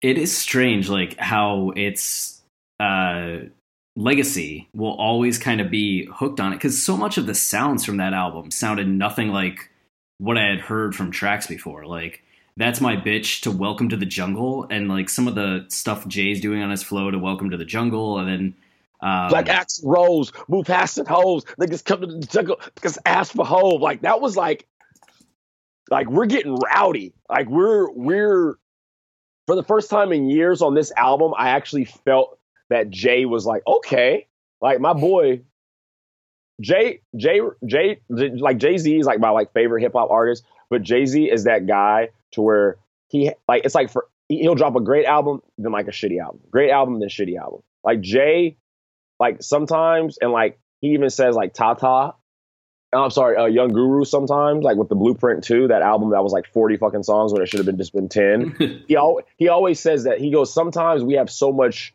I'm like, yo, we're just stash that shit. You know, like, for me personally, I feel like if I'm Jay-Z and I have Kanye in my camp, Kanye's the only person who's producing for me. Right. That's just me personally.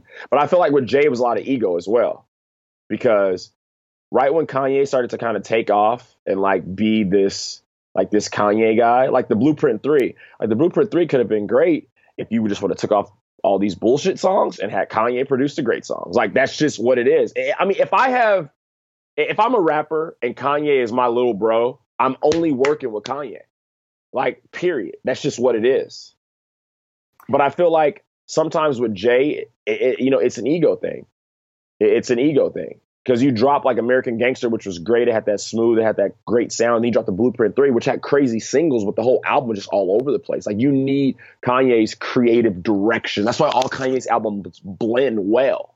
And that's why I always say Life of Pablo was a cry for help, because this album was all over. I guarantee his next album is going to be stupid. Like, we're going to be like, oh, shit.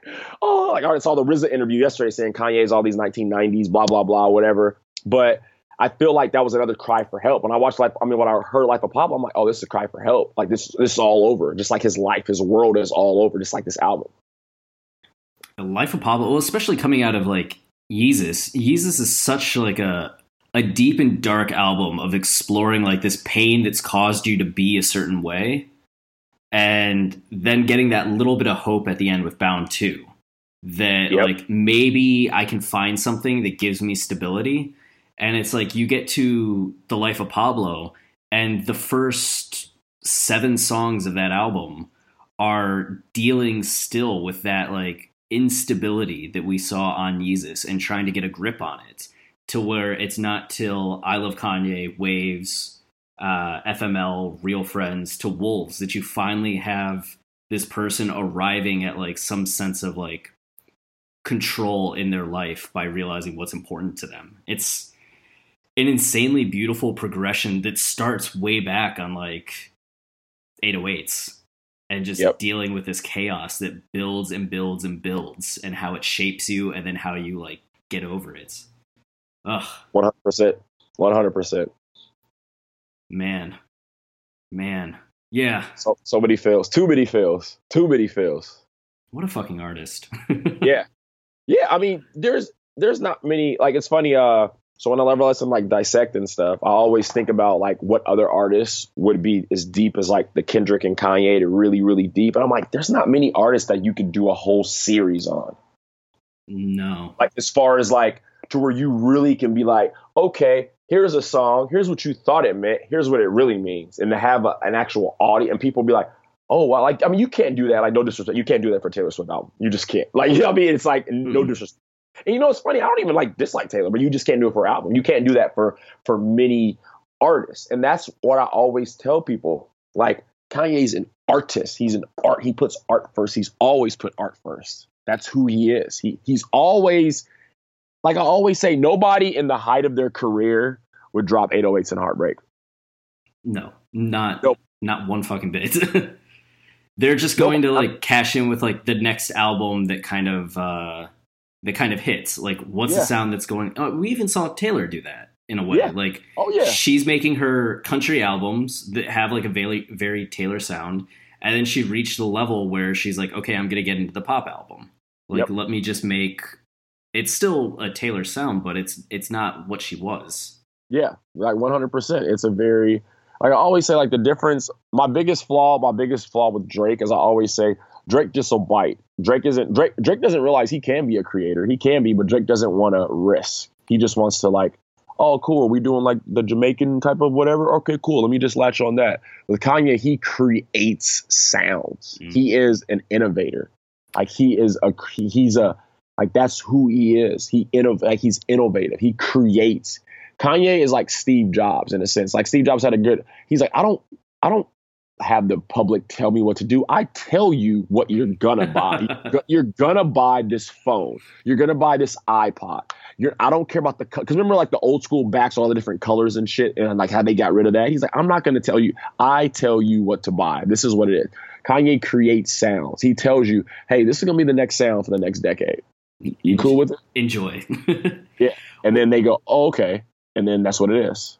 And like you mentioned Drake, like if we were to try to do the podcast that we do, which is like line by line, deep dive, lyrical deconstructions, looking at like narrative, theme, like all of that, for Drake, we would just get stuck saying like, well, this is very similar to this one. This is the same thing again. Like here he's talking about these same like 2 or 3 things that he talked about on these other 6 songs. Where with Kanye, we've done 70 plus tracks, right? Like we've done all of College Dropouts. We're 1 track away on Yeezus. We've done over half of every other album. And we've never had a show where we're saying like, this is the exact same thing as this, or this isn't like a new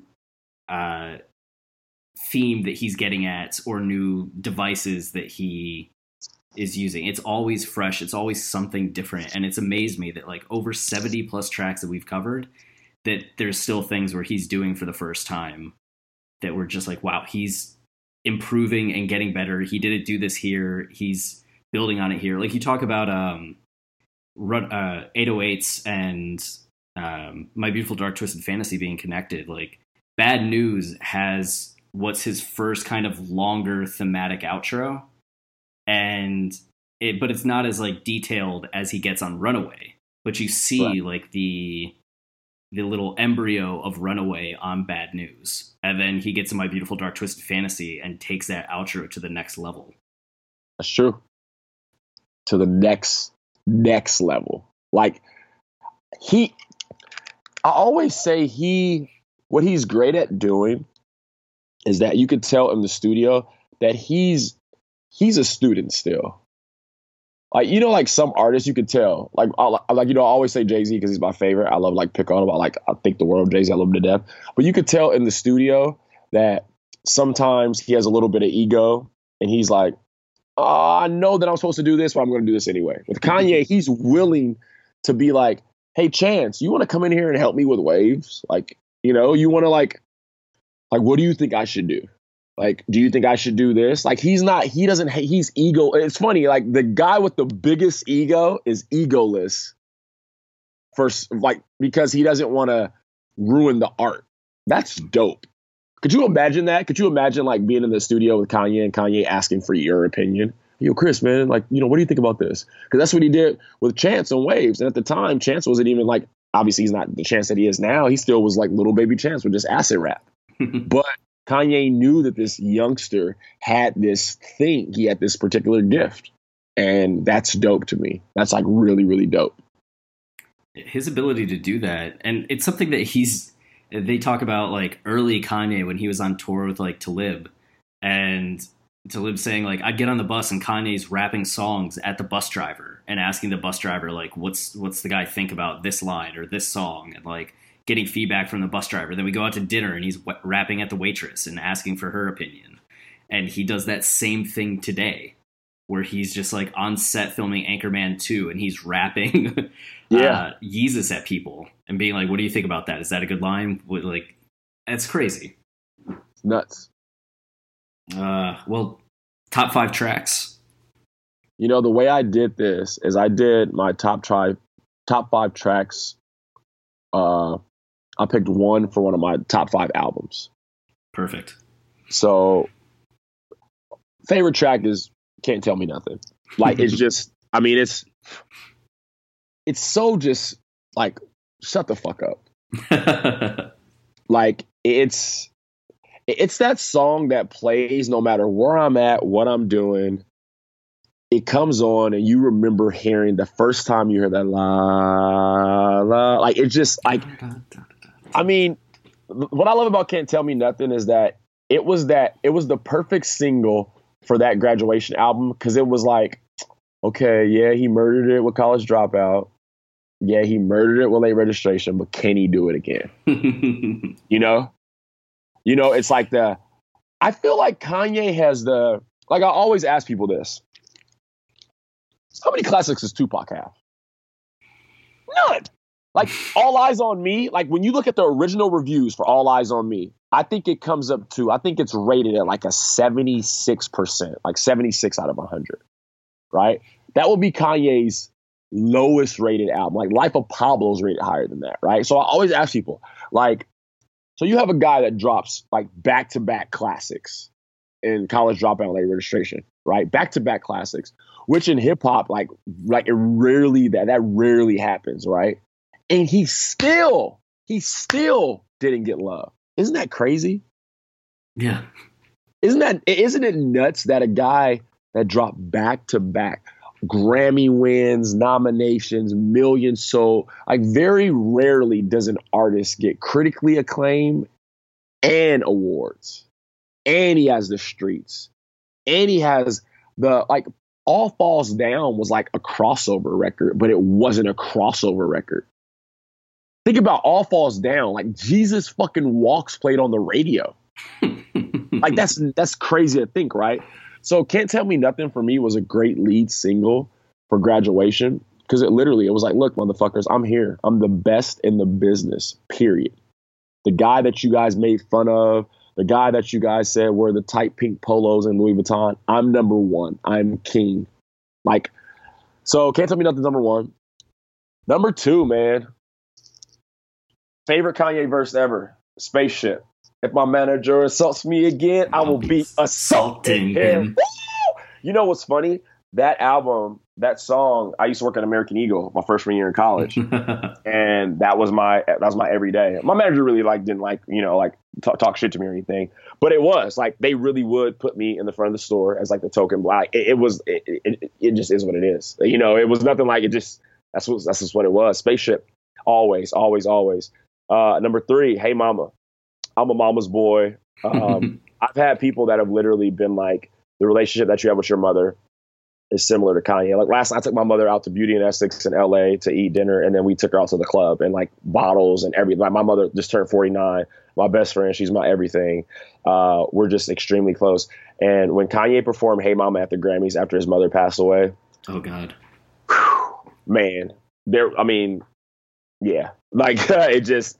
Hey Mama, it just does it for me, man. Just I'm a mama's boy. I really hate how his mother cannot be here to see Nori and to see Saint.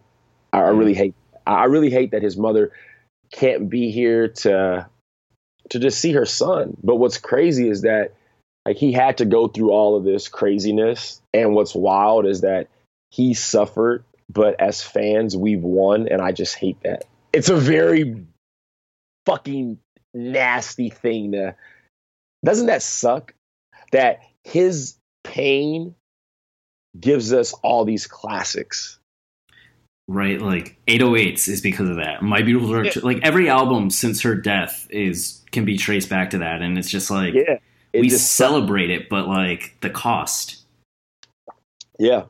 Number four is actually, what's funny is that I went back and forth with my favorite song on 808s and Heartbreaks.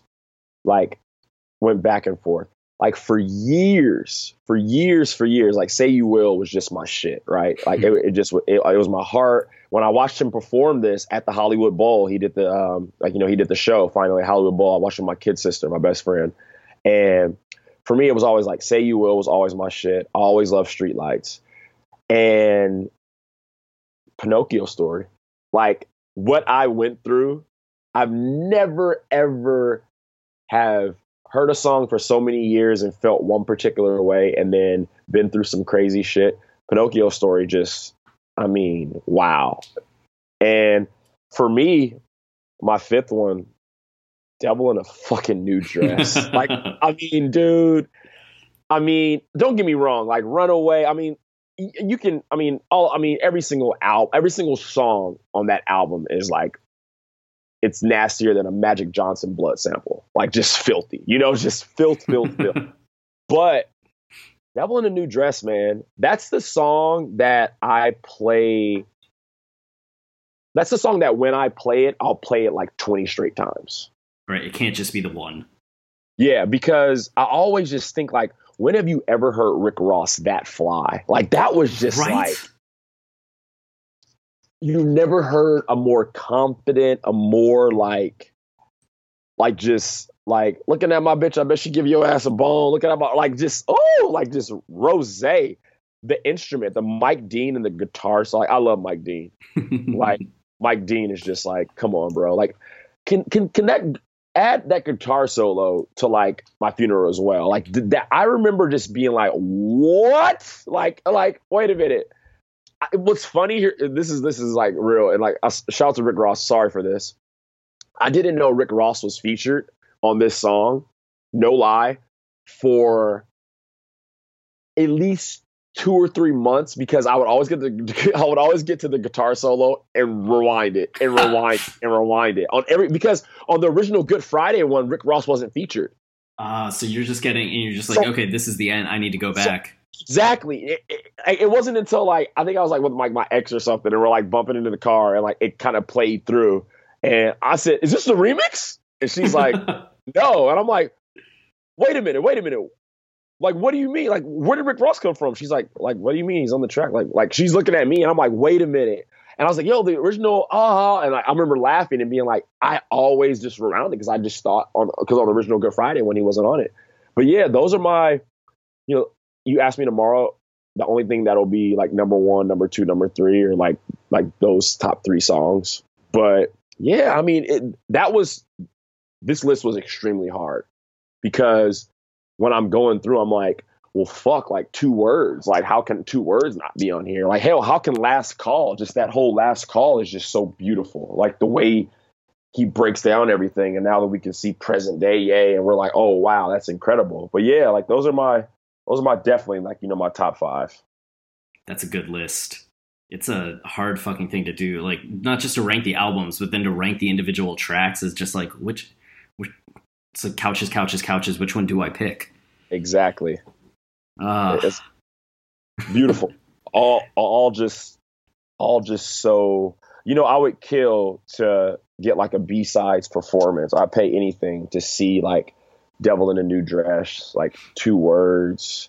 A lot of the, like, Jay-Z did a B-sides performance like recently, and my boy, one of the homies from Complex, I like tweeted it. He's like, Jay-Z is playing D-Evil. Like, Jay-Z is playing, like, he's dumbing out. He's like, dude, Jay is over here playing just like Allure, like just like Lucifer, just stuff that he never performs. And I'm like, I would literally kill to see Kanye perform Pinocchio Story live.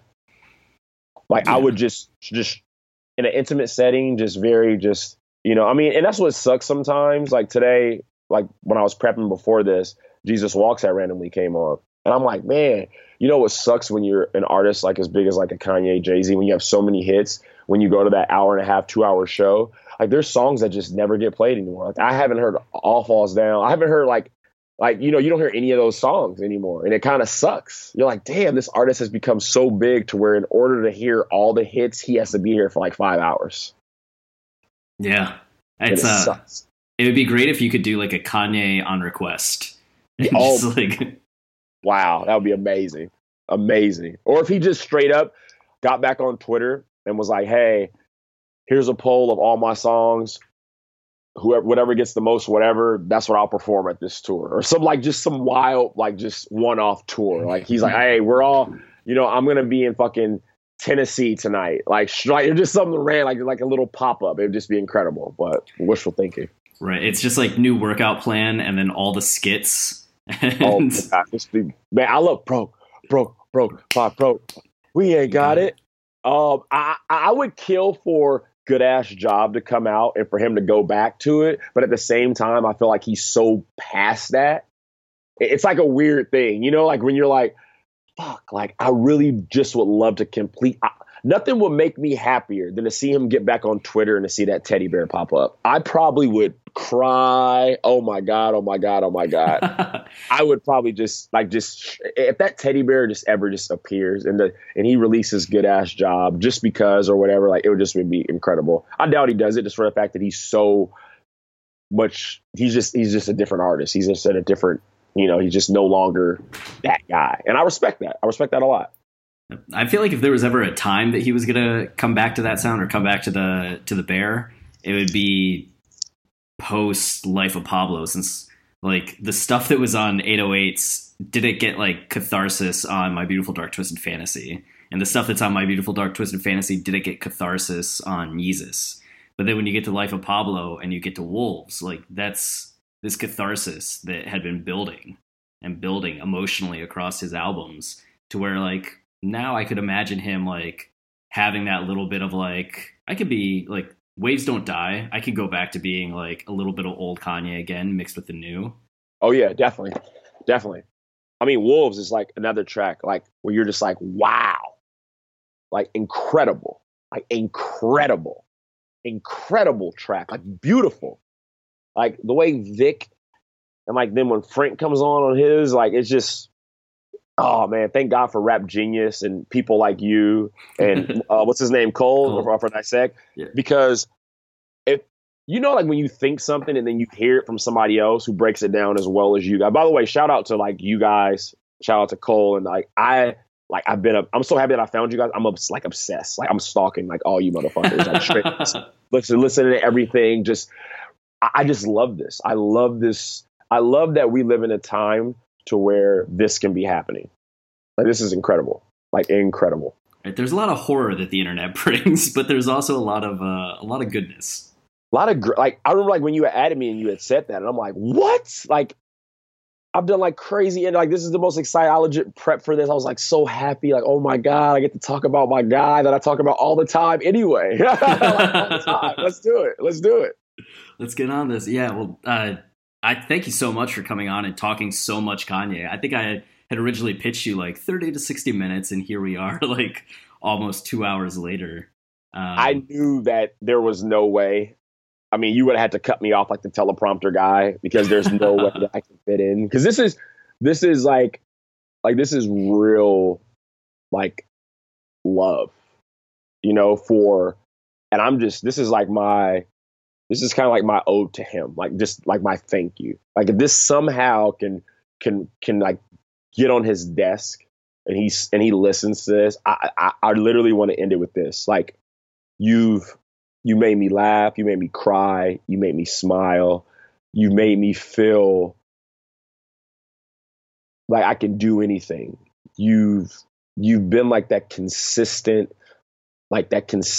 dose of reality, that realness. You've been that person that I can always look to. And what's crazy is that people are like, you don't know him. I'm like, no, I know Kanye. Oh, I know Kanye damn well. I know Kanye well, like, because guess what? I am him. You are him. We are all like, when you become a fan of this body of work, this whole everything that he puts out, you become it. Like, you know, like the highs and the lows. And like one thing that he's taught me, and like, you know, that I've seen through his whole entire career is no matter what happens, always be you and always smile. Like I was very sad when he lost his smile, you know. And now I see these pictures of like, you know, him surfacing and him smiling. And I'm so freaking happy. I'm so pumped for his next album to come out. I'm happy for him to get back into the lab and to give the world another classic. Hell yeah. I think we, as you said, the way you'd like to end it, I think we can end it there. And that can be the termination point. Woo! Man. Perfect.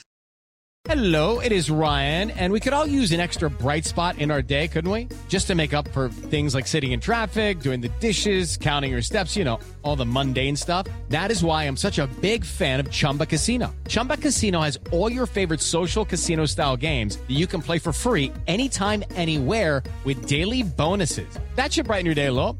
Actually, a lot. So sign up now at ChumbaCasino.com. That's ChumbaCasino.com. No purchase necessary. VGW Group. Void where prohibited by law. See terms and conditions. 18+.